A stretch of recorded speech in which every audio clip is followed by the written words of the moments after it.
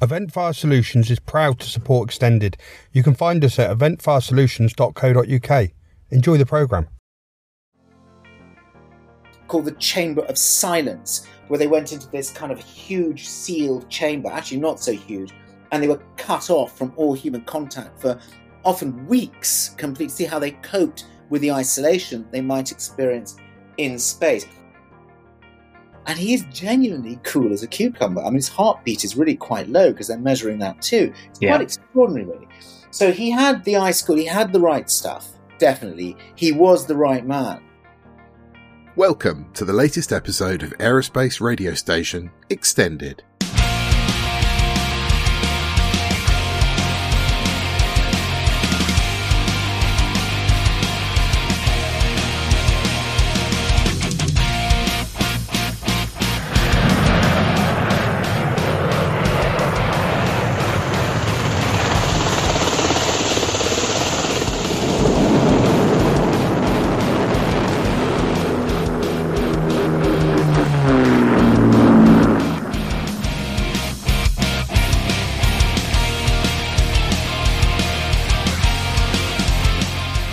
Hello and welcome to Extended, your aerospace radio station.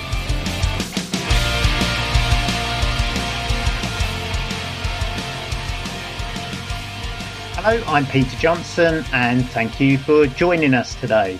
Today I'm joined by Stephen Walker. Stephen is an award-winning documentary filmmaker and his films have won BAFTAs, an Emmy, Royal Television Society Awards and the coveted Rose d'Or. Today, though, we're here to talk to Stephen about his award-winning book, Beyond, the astonishing story of the first human to leave our planet and journey into space. Stephen, welcome to Extended. Thanks very much for having me. Absolutely delighted. As I mentioned before I hit record, I've read the book twice and I'm still astonished at the story that you uncovered. And I've got a lot of admiration for how the two different cultures achieved the race to space in such different manners. But before we explore the details in Beyond and that whole journey, the West, or shall I say the Americans, have been completely spooked by Sputnik. Now the race to put the first human into space was on. And that's really where the book comes in. Yeah, absolutely. I mean, it is an incredible fact that the race to put the first human being in space comes literally down to the wire. I mean, it is a very exciting race, actually, at some very basic level. I think that there are just 23 days that separate the first Soviet in space from the first American in space. And that race is the culmination of an extraordinary technological race to do just this amazing thing, to do something which is very hard for people to think about these days because we're kind of used to the idea of people going into space. But the notion, the idea of putting a human being into space back in the 1950s was almost incredible. It was in the realm of science fiction. It really was. And so there is this extraordinary technological battle between the superpowers to get that first human being in space. And yet what makes it, to me, so fascinating in terms of the ideology you're talking about and the ideological battle, it is all set within a geopolitical context, which is in many ways not dissimilar to where we are right now. Because everything depends, not just as a technological achievement. Everything depends on which one of those superpowers wins that race. Well, let's talk then a bit about how they embarked upon that journey and my slightly odd fascination with how they recruited those cosmonauts in what was then the Soviet Union. It's very different to those superstar test pilots that we saw or we see historically and are endeared with through the American system. Yeah. I mean, look, let's paint a picture. It's April 1959. 7 men in the United States at NASA's headquarters in Washington, D.C. are paraded before the world's press. These guys are the 7 gladiators who are going to take America into the space age, into the human space age. One of these guys is going to be the first American in space, and the hope is the first human in space. The ideological battle that's being fought is now crucial. You have to think of them as a set of gladiators. They are very public figures. They are mobbed. They are superstars. They are rock stars, effectively, even though not one of them has gone into space, and they won't for at least another 2 years. And the incredible thing about these guys is that everybody falls in love with them. They make a great deal of money because Life magazine, which was the big weekly magazine of the time, does a special exclusive deal with them and pays them really quite substantial amounts of money in order for them to so-called tell their stories, which are highly sanitized stories sold to the American public and to the world. And they are given private jets to fly. They are kind of real celebrities. Every one of those guys is a test pilot, as you say. They're all in their 30s. They've all got incredible experience. Some of them have been on television before. They're quite famous. People like John Glenn is already quite a well-known kind of personality. They're all military test pilots.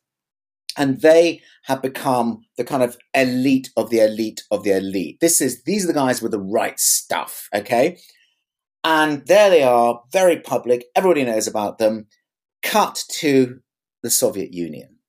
Everything is being watched. Everything is being done in secret. And what is being watched is we can see these guys are up there. The race is on. We now secretly have to train or find first and train our own guys.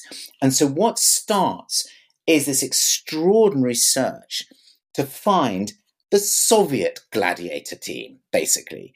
Except this search is done in the most extreme secrecy. And we can talk about how they did this, I think that's kind of part of your question, but when they find these people, when they finally select these people, and the search begins within weeks of that American press conference and in direct response to it, when that actually happens, when these men, and they find 20 of them, not just 7 like the Americans, but 20 of them, because their space ambitions are even bigger, when they find 20 of them, even then, there is no parade. There is no Life magazine equivalent. There is no press conference. There is nothing. There is total and absolute secrecy. And there's a wonderful quote that I put in the book from astronaut John Glenn, who was the first American to orbit the Earth in 1962, who back then was saying, we don't even know who we're racing against. So you've got on the one side an open, public, rock star group of 7 test pilots. And on the other, you've got 20 silent, secret men training for the same thing. And yes, of course, we should talk about how they selected them and also who these men were, because the reasons, the criteria of that selection was totally different on the Soviet side from what it was on the American side. Yeah. Ultimately, Gagarin was selected, but he was a one of a number. How did he filter through to be one of those chosen few? Well, it's a good question, Peter, because what that does is it kind of rolls back and I say, well, how did they select these guys? What was going on? Okay. So what was happening basically was this. Just to be very clear, the American 7, as I said before, all in their 30s, very experienced pilots, military pilots, and they're all test pilots for fairly kind of obvious reasons, you might say. And we can come back to those reasons in a minute, but essentially what they were looking for were people who would not only be able to withstand whatever the hell was going to be thrown at them at this completely unknown environment of space, but also people who were very good pilots, people who would be able to control, if necessary, their machines. And a certain amount of control was built in, eventually, to the first generation of spacecraft, the Mercury spacecraft. The Soviets, totally different. They were not looking for pilots. They were looking for guinea pigs. They were looking for people who could endure whatever was going to happen up there and basically not touch anything. So what you get is 3,500 potential candidates are investigated. The files are investigated. We're looking for not very experienced 30-something test pilots. We're looking at military pilots, serving fighter pilots, who are probably in their 20s, not especially experienced, good communists. This was an important part of the program as well. Good communists, loyal communists with a good background as well in that area, super fit, but able to become even fitter. And on average, at least 10 years younger than the average age of the American pilots or the American astronauts, the Mercury 7. 3,500 files are considered.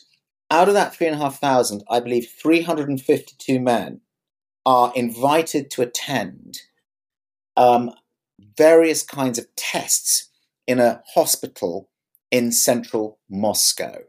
They're not even told exactly what it is they're being tested for in every case. Some people are told that they might be volunteering to fly a totally new type of aircraft. Many of them think it's going to be helicopters, actually. Right. And some decline because they don't want to fly helicopters. They're flying fast jets, which is much more exciting.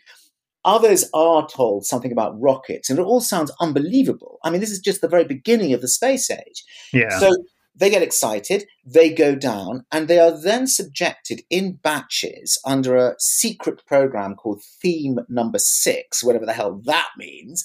They are then subjected to weeks of the most intensive medical and psychological tests you can imagine, far more so than the Americans are. Yeah, I'm laughing, Stephen, because in the book you go into some graphic detail. Of the horrors.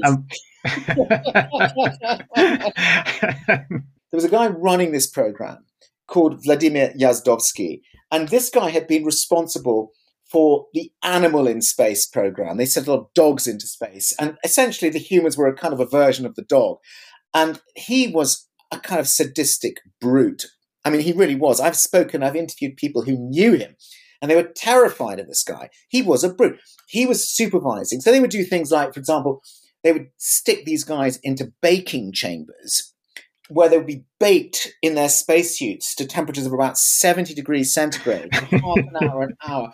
And then when they came out of the baking chambers, they were then expected to do squats for the next 30 minutes, and everything, all their kind of, their physical features and their psychological responses were very carefully noted. They had vibrating beds, which basically nearly people's teeth nearly fell out when they were vibrated so kind of badly. They did all sorts of horrible pressure tests, altitude pressure tests where people would faint.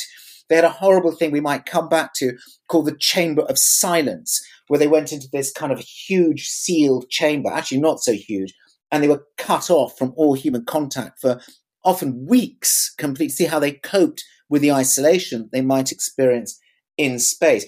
So there were a lot of very, very nasty, that's the tip of the iceberg, horrible kind of test devised by the egregious Vladimir Yazdovsky and his various cohorts that these guys would go through.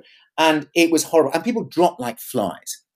And one by one, they were narrowed and they were narrowed and they were narrowed until they got to the last 20. Now, Gagarin was one of those that you mentioned. And Yuri Gagarin followed that path precisely. I mean, he was a fighter pilot in the Air Force. He was stationed at a frontline squadron up in the Arctic, very close to the Norwegian border, Norway being on the other, you're talking about NASA in the west, and on his, so he's very close. In the event of a Third World War, he'd be right in the front line. Yeah. He was one of those who was interviewed. He volunteered. He managed to get through all of these tests incredibly, and he was selected. And the selections meant that in March, I believe, 1960, which is nearly a year after the Americans had gone in front of that incredible press conference in Washington, D.C., the first 20 men sat in a conference room in a secret location in Moscow and began their training. Yeah. And that training was very different as well from again, what we've seen through particularly the American system. Yeah. And there was this a focus very much on, for want of a better description, things like gymnastics in terms of their health, and where we see the centrifuges being used in the US training program. We see in the Soviet program a slightly more brutal style of throwing these cosmonauts around. I mean, we're talking, everything was more brutal. Let's get clear about this. It was all pretty brutal. Okay, I mean, bottom line is nobody knows what's going to happen exactly to human beings in space. I mean, animals, and we can, if you like, talk about that, had been sent up on both sides. But the reality is nobody actually understood quite what was going to happen to a human being. So it was actually important that the Americans also were fit. But because it's a much more laissez-faire culture, there was no official fitness program on the American side. You could take exercise or not as you wished. Some really did. People like John Glenn, who actually had to get his weight down in order to fit inside the Mercury capsule. Others were less enthusiastic, shall we say. On the Soviet side, totally different situation. A huge part of their day was taken up every day with gymnastics. And the gymnastics, and not just physical exercise, gymnastics. I've got tons of photographs of various ones of these cosmonauts who were, upside down, doing somersaults. I mean, there's an amazing moment where I think one of the training guys actually says that the cosmonauts are almost up to circus standards in their trampolining, which is kind of, as I say in my book, totally bizarre. Can you imagine if he was saying that about John Glenn or Alan Shepard? He's a great trampoliner. It's a nonsense. So the fact is, it's a nonsense on the American side, but this is what they were doing. So they were training them up to be fantastically fit. I believe somebody says that they became, I think one of the cosmonauts said that after a year of this, they were the 20 fittest men on the planet. It might even be true. I was going to say it probably was. But what they were also training in a regime that wasn't as sophisticated technologically as the American system as well, wasn't it? There was this whole evolution of the technologies that were going in different paths. In every respect, except possibly just one. I mean, I'll come to this. The training was technologically backward in the sense that, for example, the centrifuges you just mentioned were sometimes, they didn't work properly sometimes. And there was one occasion where one of those 20 cosmonauts suffered terrible injuries to his back because he was being spun on the centrifuge too fast. There were mistakes that were made, there were injuries, and some of that was due to the kind of relatively primitive technology that they had. They didn't have the kind of simulators that was state of the art for the day that the Americans had for their training. There wasn't, in any larger sense, the Americans were simultaneous with their training. They were developing very sophisticated, for the time, worldwide tracking networks. Setting up tracking bases literally strung like pearls around the world so that they would be able to track their spacecraft when they finally were able to fly into orbit. They had a mission control, which was at the center of that tracking system, which employed very sophisticated, again for their day, IBM computers. And all of this stuff was being developed at the same time as the astronaut candidates themselves were training. Yeah. So we're talking about something which looks much more sophisticated. The Soviets didn't have that. They didn't have any mission control. Their tracking network was crap, basically. I mean, it was incredibly unsophisticated. It was basically bolted on to the strategic missile tracking system that the Soviets had across the continental USSR. But after you get past the USSR, you've got a few ships here and there, which are supposed to track missiles and also track potentially spacecraft, but they don't work terribly well.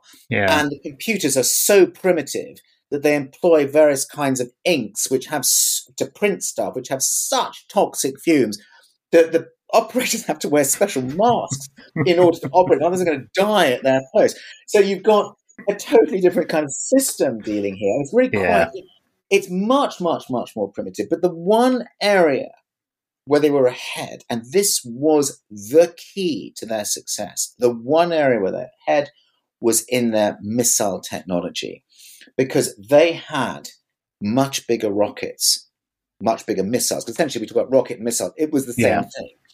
They had much bigger rockets than the Americans had. And this is one of the great paradoxes, that you can be technologically advanced at one level, but also technologically backward in the other. The reason why the Americans were behind in the race. And the reason why, even when they got their first human into space 3 weeks after Yuri Gagarin, they were not actually able to send that man into orbit. They sent him on an up and down parabolic flight into space, back down again. It's because their rockets weren't big enough at that point. And the reason they weren't big enough is because the atomic warheads that these missiles would carry were much more sophisticated than the Soviet warheads, which meant they were smaller, which meant they had more sophisticated electronics, which meant they were lighter.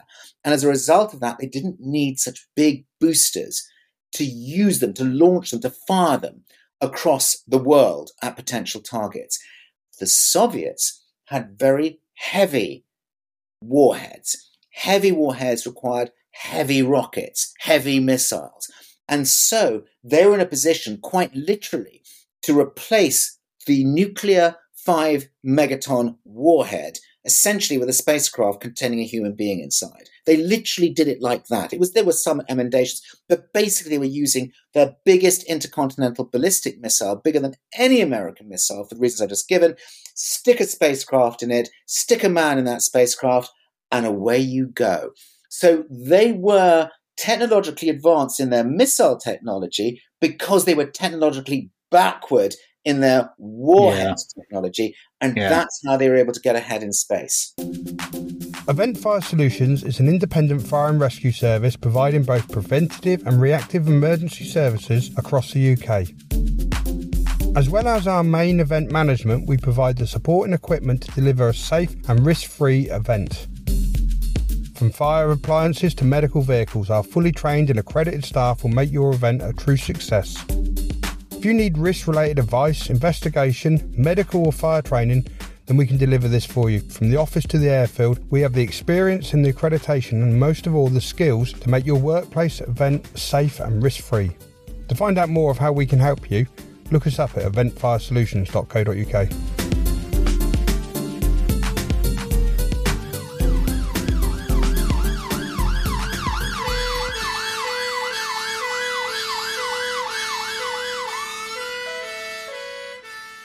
Did you know that the first G-suit for British pilots was essentially a chest-high pair of fisherman's waders which were filled with 2 gallons of water? The water automatically squeezed the pilot's legs as positive G was applied. Did you also know that the Islamic Republic of Iran Air Force's oldest McDonnell Douglas F-4D Phantom is set to clock up more than 70 years in service, having been delivered in 1968 and now subject to life extension programs taking it to 2040? If your answers to the above are yes, you're probably a regular reader of The Aviation Historian, the quarterly journal that explores the less well-trodden paths of flying history. If your answers are no, visit theaviationhistorian.com and see what you're missing. And in effect, those missiles, those rockets, as we now know them, had a space at the top, and that was the space that was available for the cosmonaut, or in the American version, the astronaut. And that was tiny, so that meant they also, you mentioned earlier, they had to be quite small individuals to fit into, in effect, a space that a nuclear weapon had occupied. I mean, that's exactly right. I mean, I must be kind of, because you might get kind of people come back to you and say, hey, he's got that bit wrong. The actual rocket that was used to launch, say, Yuri Gagarin into space was a modification of the intercontinental ballistic missile. It had an extra stage on it, and it was actually slightly different. But essentially, we're talking about the same fundamental model. Okay. And you're absolutely right. I mean, all of the cosmonauts are pretty small. I think Yuri Gagarin in old money was about 5'5", something like that. It's tiny. And they're all tiny, actually. In fact, when you see them, standing next to a kind of, one of their instructors or trainers, they're little people. They're actually all quite small. They needed to be small. They needed to be light. You're talking about people that were fit, small, light, not especially experienced pilots, serving military pilots, not test pilots, in their 20s. That's the guys that the Soviets were finding. And another reason why they wanted people in their 20s was because their ambitions were big. bigger than the American ambition. The American ambition was essentially to get a human being in space and to do it before the Russians, because the prestige of the West, and particularly of the United States, was at stake in a very dangerous world where the Iron Curtain was there and where the Cold War could turn hot at any moment. So it was really important for one ideology to prove that it was superior to the other. And what better way to prove it than in this new, exciting, dangerous, difficult arena in space? That's why I talk about gladiators on both sides. It was a war fought through gladiators in space. On the other side of the equation, it isn't the same thing. So what you've got there is this incredible, you've got these cosmonauts who are training there in secret, who are ready for a much wider and bigger adventure in space. So you make them younger, okay? Yeah. We're talking space stations, moon missions. We have all of this from the late 1950s. We're talking about moon bases. And the architect, we can come to in a moment, of the space program, a man called Sergei Korolev, is even talking about Mars in 1958, 59. Yeah. It's incredible. Yeah. So they have these ambitions which are quite different. We think about Apollo. Apollo was there as a program, but it was incredibly, incredibly underfunded. And frankly, Kennedy was about to kill it because it just was terribly expensive, and it was a waste of money as far as he was concerned. There was no, at that point, political imperative to go to the moon. Not at that point. So you've got, but the Soviets, different. They were looking at the big picture at that time. It's very imaginative. It all changed later. But most of that was driven by this incredible one man, this secret figure at the center of the Soviet space program. We understand and hear so much about von Braun and the post-World War II, capture and take all that technology. The Soviets had done the same thing. They'd found themselves a von Braun, but they actually had this character called Korolev, who was extremely secretly guarded. No one even knew he existed. Well, he was so guarded by KGB agents that he was, everywhere he went on his travels, he was guarded. His name was taken out of every kind of reference book. He was one of the most guarded secrets of the Soviet Union. And that is not just because of the space side of it. He was running essentially the space program. He's known as the chief of chief designers, okay? But also because he was the chief of the development of the big Soviet missiles, principally this one that was used to send ultimately Yuri Gagarin into space, which was known as the R-7. Yeah. So he was a big missile person and became a big space person. Although you could argue he was always a big space person, and he was somebody who always wanted to use his missiles basically to get humans into space. That was his big dream. Those were his big ambitions. He was totally secret. He has an interesting difference from von Braun. Von Braun, the guy that built the V-1 missiles, revolutionary, that were rained down on Antwerp and London in 1945. Von Braun was a member of the SS. Hitler adored him. Hitler thought that these missiles that he developed, von Braun had developed, was going to win the war for him.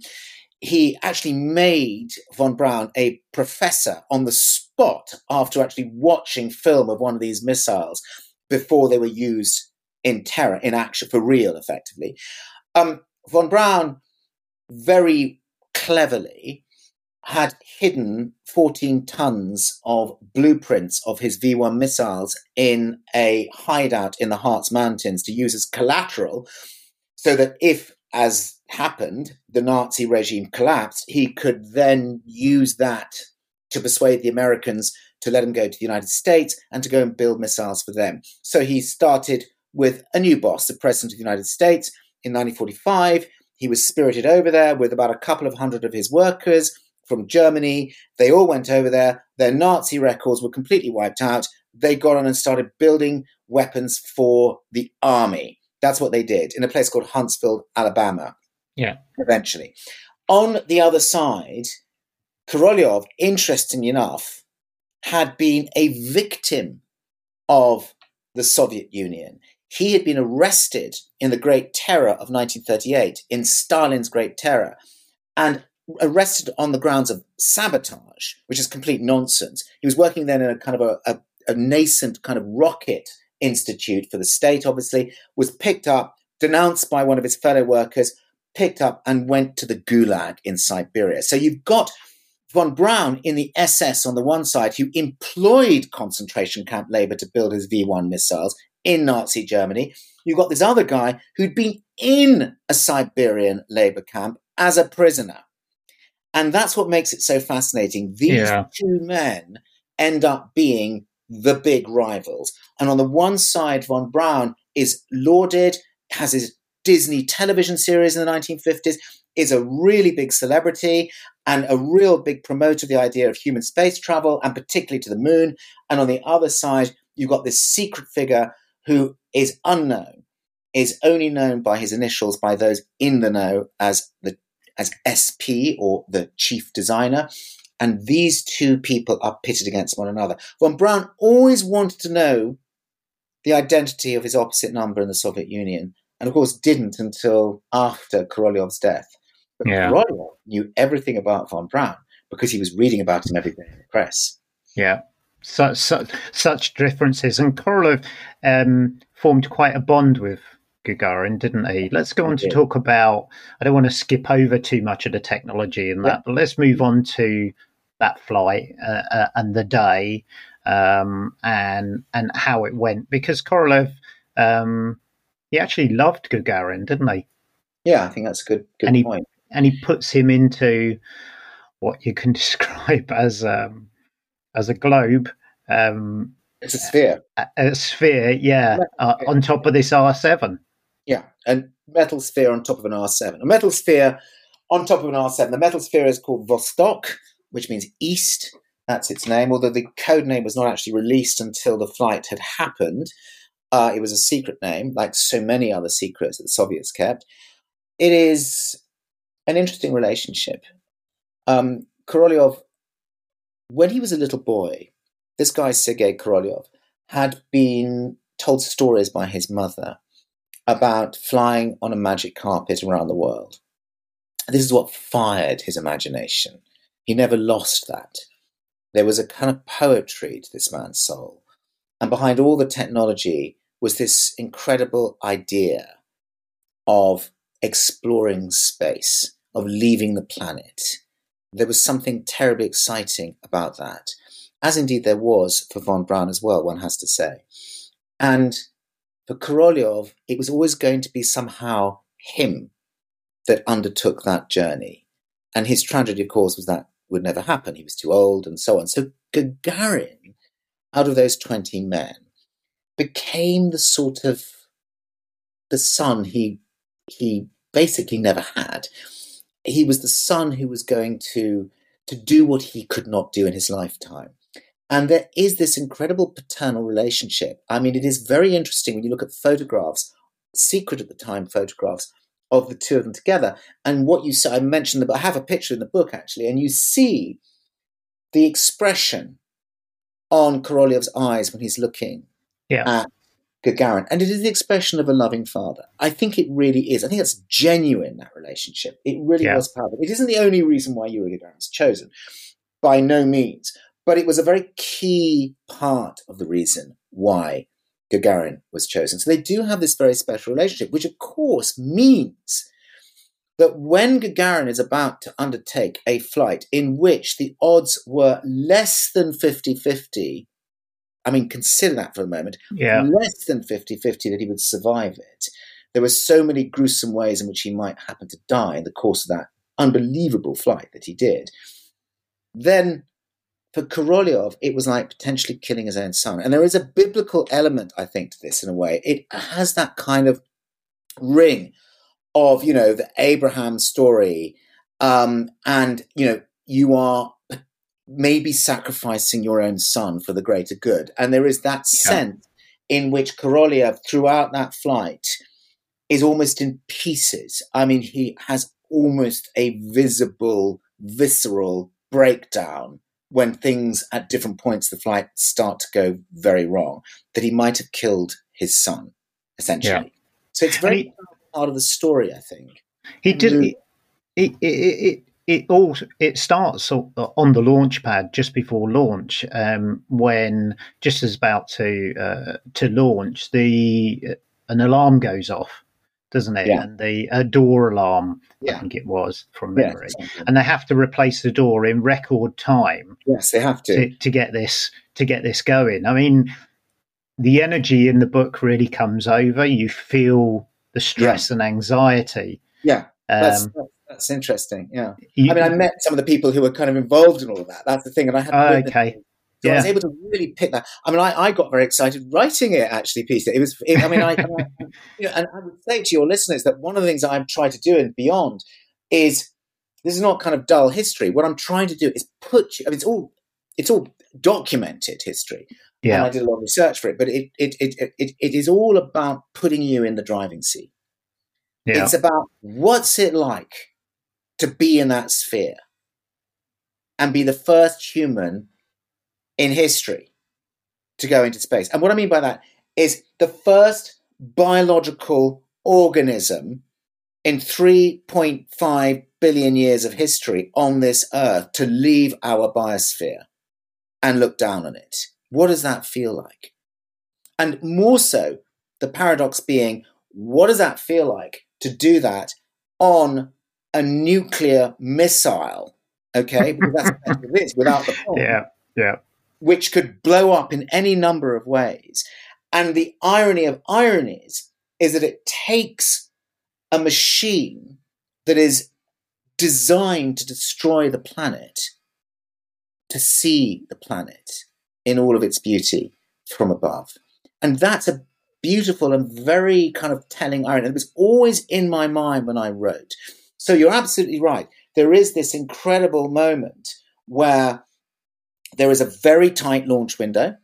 The tight launch window is there because they have to launch in such a time that the capsule will, it was one orbit, that the capsule will come back to Mother Russia and not end up somewhere else, like in the sea or in a capitalist country, God forbid, like the United States.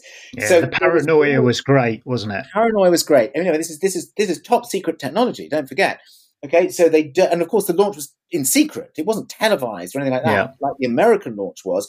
It was none of that. 40 million Americans watched Alan Shepard launch 3 weeks later. I mean, lots and lots and lots of Americans by this time had television. So 40 million, but this, no one watched it in real time. I mean, nobody knew about it, except those who were allowed to know about it, obviously. So I'm not even Gagarin's wife, for God's sake, knew that her husband was going to be the guy that was going to go up, or that this was the day it was going to happen. Even she didn't know in Moscow. So his parents certainly didn't know anything at all. So you've got a situation where they've got to get in this window, and they've got this door, this hatch, basically, which has, I think, 32 bolts on it from memory. And there is a problem because one of the bolts doesn't look like it's secured, and a light comes on, an alarm light comes on, and a decision has to be made really quickly. Do we launch anyway and hope to God this thing is actually working? Because if it doesn't, everything inside the capsule is going to be depressurized. Now, Gagarin was wearing a pressure suit, a space suit, so he would survive that. But, it immediately ramps up the possibility that he's going to die, because if there's anyone with a spacesuit, which had never been tested in space in that sense before on a human being, then he's really screwed. He will die because there's no pressure there's no atmosphere in the capsule itself. So a decision has to be made. And Korolev is green at this point and makes a decision.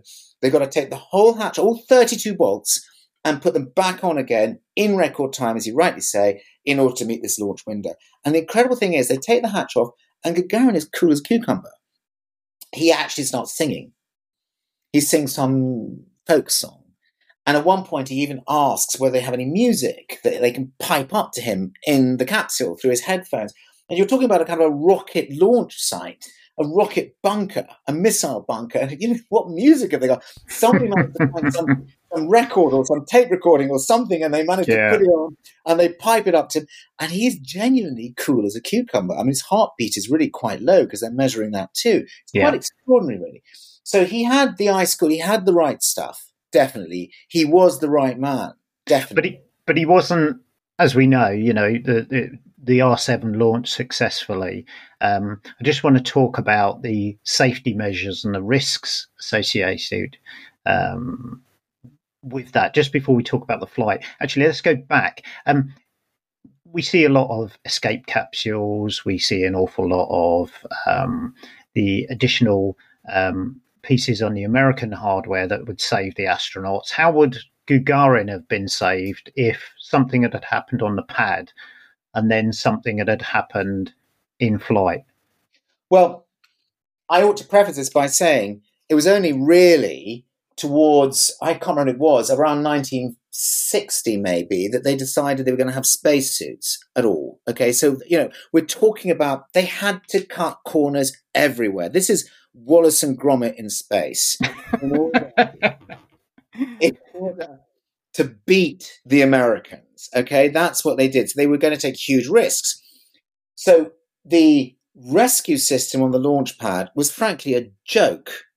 I mean, it was just ridiculous. What was going to happen is, if anything went wrong, if this thing blew up or anything went wrong on the pad, what would happen is that Gagarin could not do this himself. He had no autonomy at all. Somebody on the ground would have to actually get permission in a very Soviet way to press a button that would then eject the hatch that we just spoken about, 10 stories up on the top of this enormous, for its time, absolutely enormous, biggest rocket in the world at the time, this enormous rocket.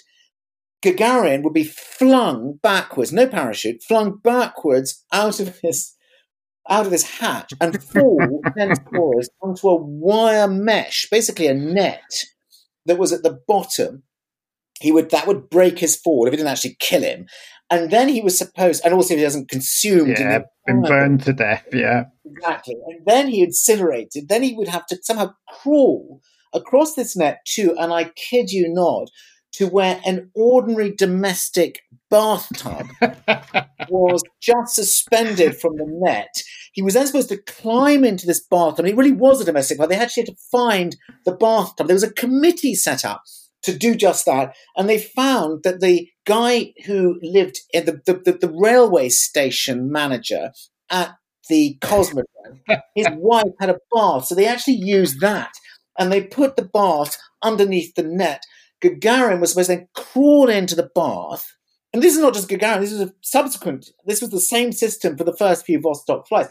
And then the bathtub would be lowered to the ground, at which point, apparently, there were kind of rescue personnel, medical personnel, that would then descend on him, pick him up, and get him away. And all that was supposed to happen when 260 tons of rocket fuel was exploding in every single possible direction. Yeah. And the incredible thing about it is it was so mad that they didn't even tell the cosmonaut it existed. I mean, that's the incredible thing. So the cosmonaut himself in that sphere had no idea that such a rescue system actually existed. Wow. At all. Wow. And the rescue system on launch was no better. He had no control. Well, he had no control, full stop. But no control over any emergency ingress from that. Which was in effect to blast him out of the rocket as well, wasn't it? Yeah, it was, but there was nothing. It would be, and to be honest, what would have happened is he would just die. Let's just be quite clear about that. He would just die. And in fact, as it happened in the launch, you say it was a good launch. Actually, it wasn't a good launch. What actually happened is that one of the stages didn't go quite right. And it almost caused Korolev on the ground in the rocket bunker, the missile bunker, to have a breakdown right there. I have spoken to people who were witnesses to that, and they saw him kind of fall apart. He was popping aspirin pills the whole way through this. And what happened was that the rocket fired for longer than it should have done, the engine, and as a result, Yuri Gagarin ended up in an orbit that was too high. Right. Which had colossal consequences, because what it meant was he was going to land hundreds of kilometers off course where there was nobody to rescue him. Yeah. So already it was going wrong. In the first 11 minutes. But he made it to space. He had he made it out of the atmosphere. He had no control, though, did he? You look at the Mercury 7 capsule and it's just like, well, it's recognizable as something very complicated. Only an astronaut could could control. But he literally had a handful of controls and had no control over bringing that capsule down. If you for those who buy my book Beyond, what they would find in the pictures is two color pictures which compare the two panels, essentially the cockpits.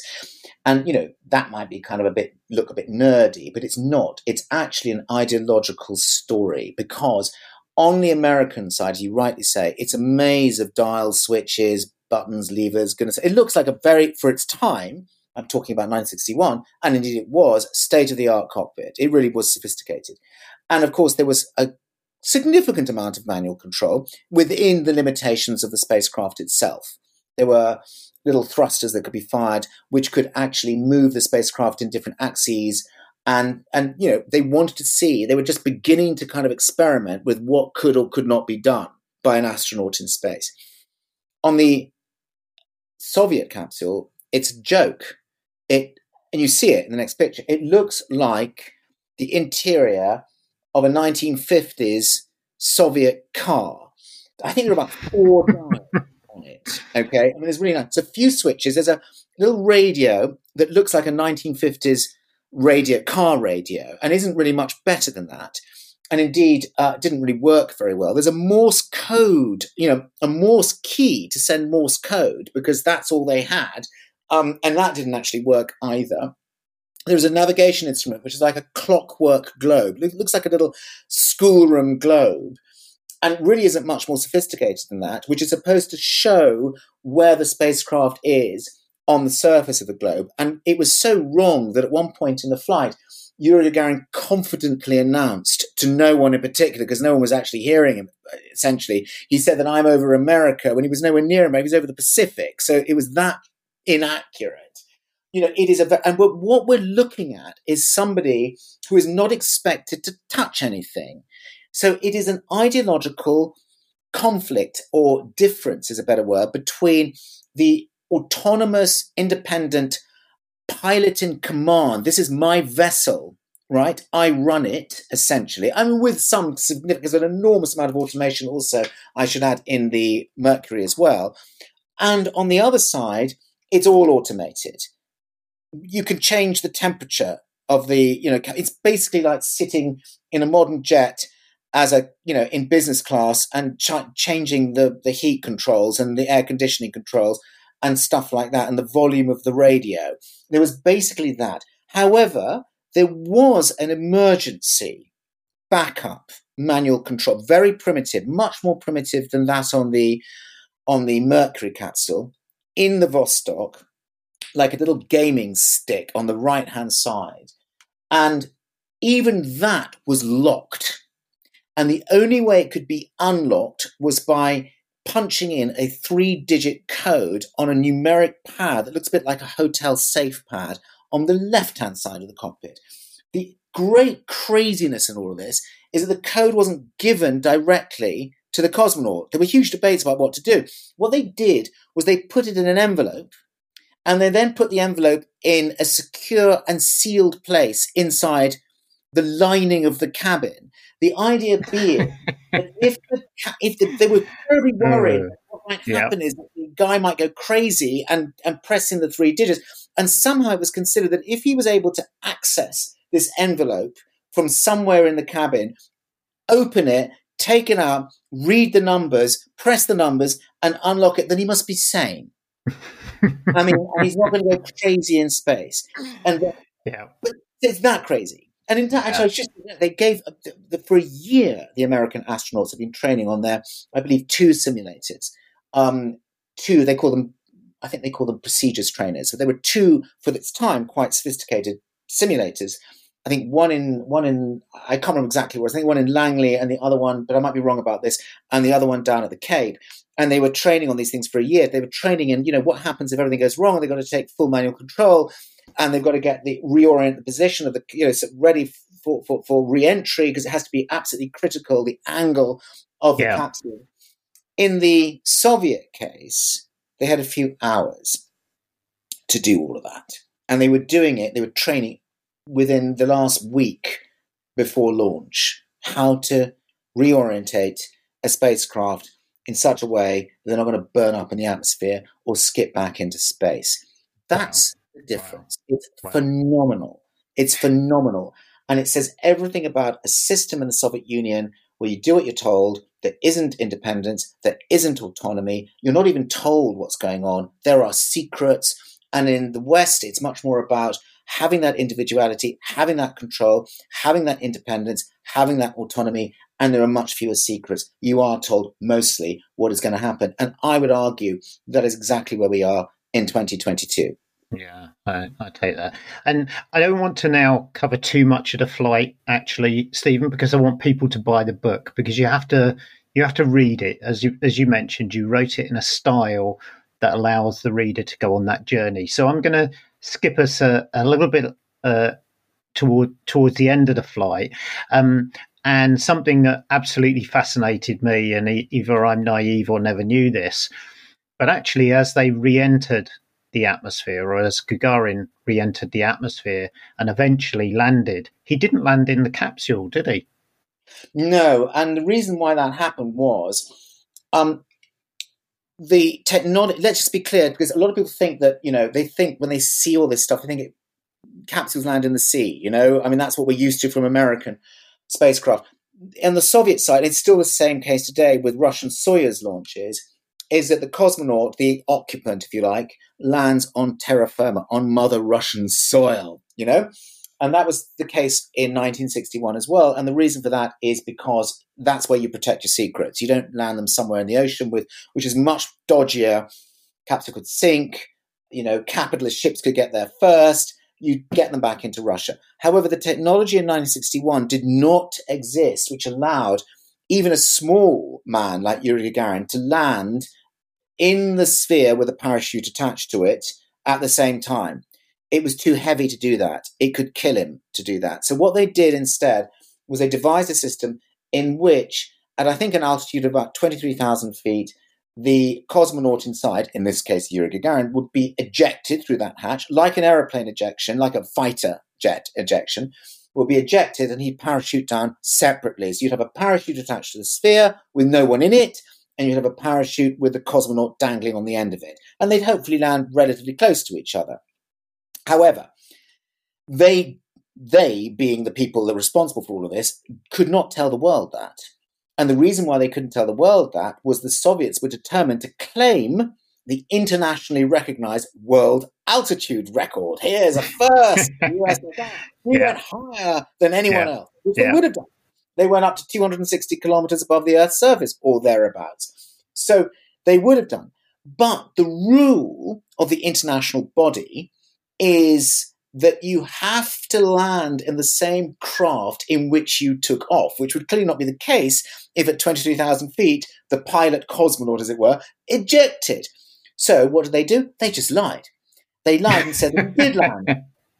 And this myth went on for a long, long time. Indeed, I went to museums there's one classic one in Saratov, which is a town on the Volga, very close to where Yuri Gagarin landed, and where he also, years earlier as a student, studied iron foundry work.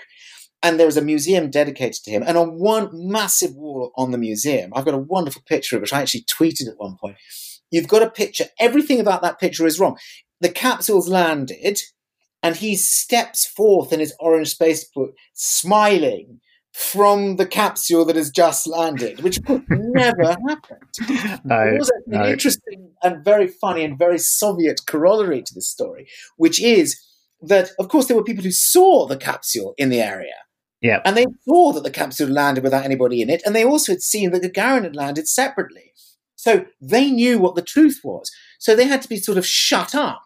And there was a moment when the Pravda, which is actually the key, Soviet, and now too, today, mouthpiece of the state, it means truth, of course, and of course it's anything but the truth, had two versions of the story at the same time. One being he has landed in the capsule, the other being, I think on the same day, he hasn't, another edition, he hasn't landed in the capsule. So this is where the kind of the myth, how the Soviet gets, had got to, eventually they sorted out the right story they were going to tell, and on we went with the myth.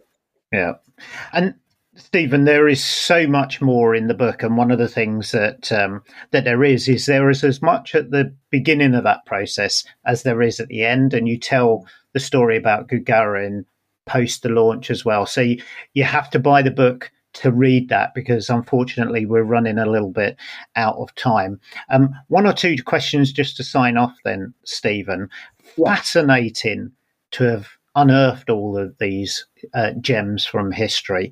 How did you go about researching and gathering all of that information? Well, just to keep it brief for you, I mean, the story started as I'm a filmmaker, as you mentioned in your introduction, as well as a writer. And I had originally pitched this as a film, as a documentary feature film. The story was originally pitched as such because I had come across a diary of a Soviet cinematographer, which was a secret diary at the time, subsequently published in just one edition, translated, in which he describes how he was asked to volunteer to document on film all of this. Right. And he and a team went out and they started filming all of this preparation, all the training, all the everything in color, 35 millimeter. And I pitched this idea to a premier feature film company in the UK. I won't give the name, but people will know the company. And I went to them and said, look, why don't we try and find this stuff? Because what we can do then is up-res it, put it on the big screen, and we can dive into that period, all this secretly shot footage. And they got excited. They commissioned me. I went out to Russia, I think 3 times. I interviewed some amazing people at the time. I managed to find some of this material, but a lot of it was difficult to find. A lot of it was in poor repair. I think some of it, frankly, was hidden. And it got more and more difficult, actually, to access the material. So I had all this stuff. What do I do with it? I know I'll write it as a book. So I went back to Russia. I sent my Russian researcher. I went once. I also went to Kazakhstan, to where the launch site is in what is now called Baikonur. I went to various different parts of Russia. I sent my Russian researcher back. I went to the United States. I mean, it was crazy. I did a lot of archival and people research in a very short space of time. And then on pretty much the first day of lockdown, when Boris Johnson was sending us all off when I think it's late March 2000 and when is it 20 I started to write, and I wrote it at speed, and I think some of the energy of that ends up in the book. It does written within a few months. It does. So it's absolutely fascinating read, Stephen. Anybody who hasn't bought this book, and they know I often get excited by some of the books that I read, but this one is genuinely really, really special. Stephen, just before you go, where can we find you online? Where can we follow you? Yes, of course. I am on, my website is on www.stephenwalkerbeyond.com. So it's quite easy because the book's called Beyond and I'm Stephen Walker. So stephenwalkerbeyond.com. And I don't know if people, I think also it might be quite a fun, I'm going to say this, of course, might be a fun Christmas book for people too. So it might be that people know people that might be interested. I mean, I'd like to think it's a good read. Obviously, I'm bound to say that, but of course I'm going to say that. But it's been a delight to talk about it with you. Really, really appreciate it. It's a fascinating read. It's an unput-downable book, for want of a better explanation. But thank you so much, Stephen, for joining us. And thank you very much. I had a great time. Thank you so much. Thank you. So if you'd like to support the programme, we welcome listener donations, reviews on Apple Podcasts, and of course 5-star reviews on Spotify. Remember to follow Eventfire Solutions on Twitter and The Aviation Historian. You can find me, Nascot Hornet, on Twitter, and you can find the rest of the extended team on Twitter, Facebook, and Instagram. And that's it with the arrival of the music. It's goodbye from Stephen. Goodbye. And it's goodbye from me, Peter Johnson. Remember, stay tuned to this frequency. That is, of course, Aerospace Radio Station Extended.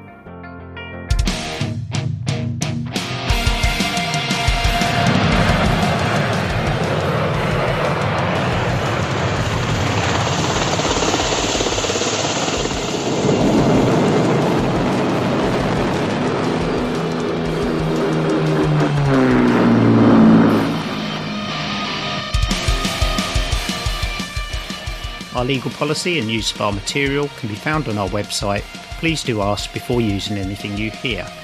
programmes produced with a Creative Commons licence.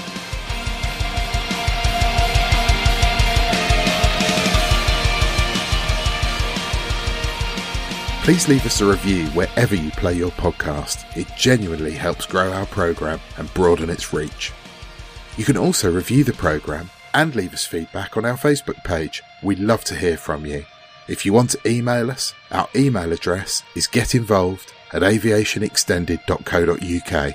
And remember, there's no E at the beginning of extended. Extended.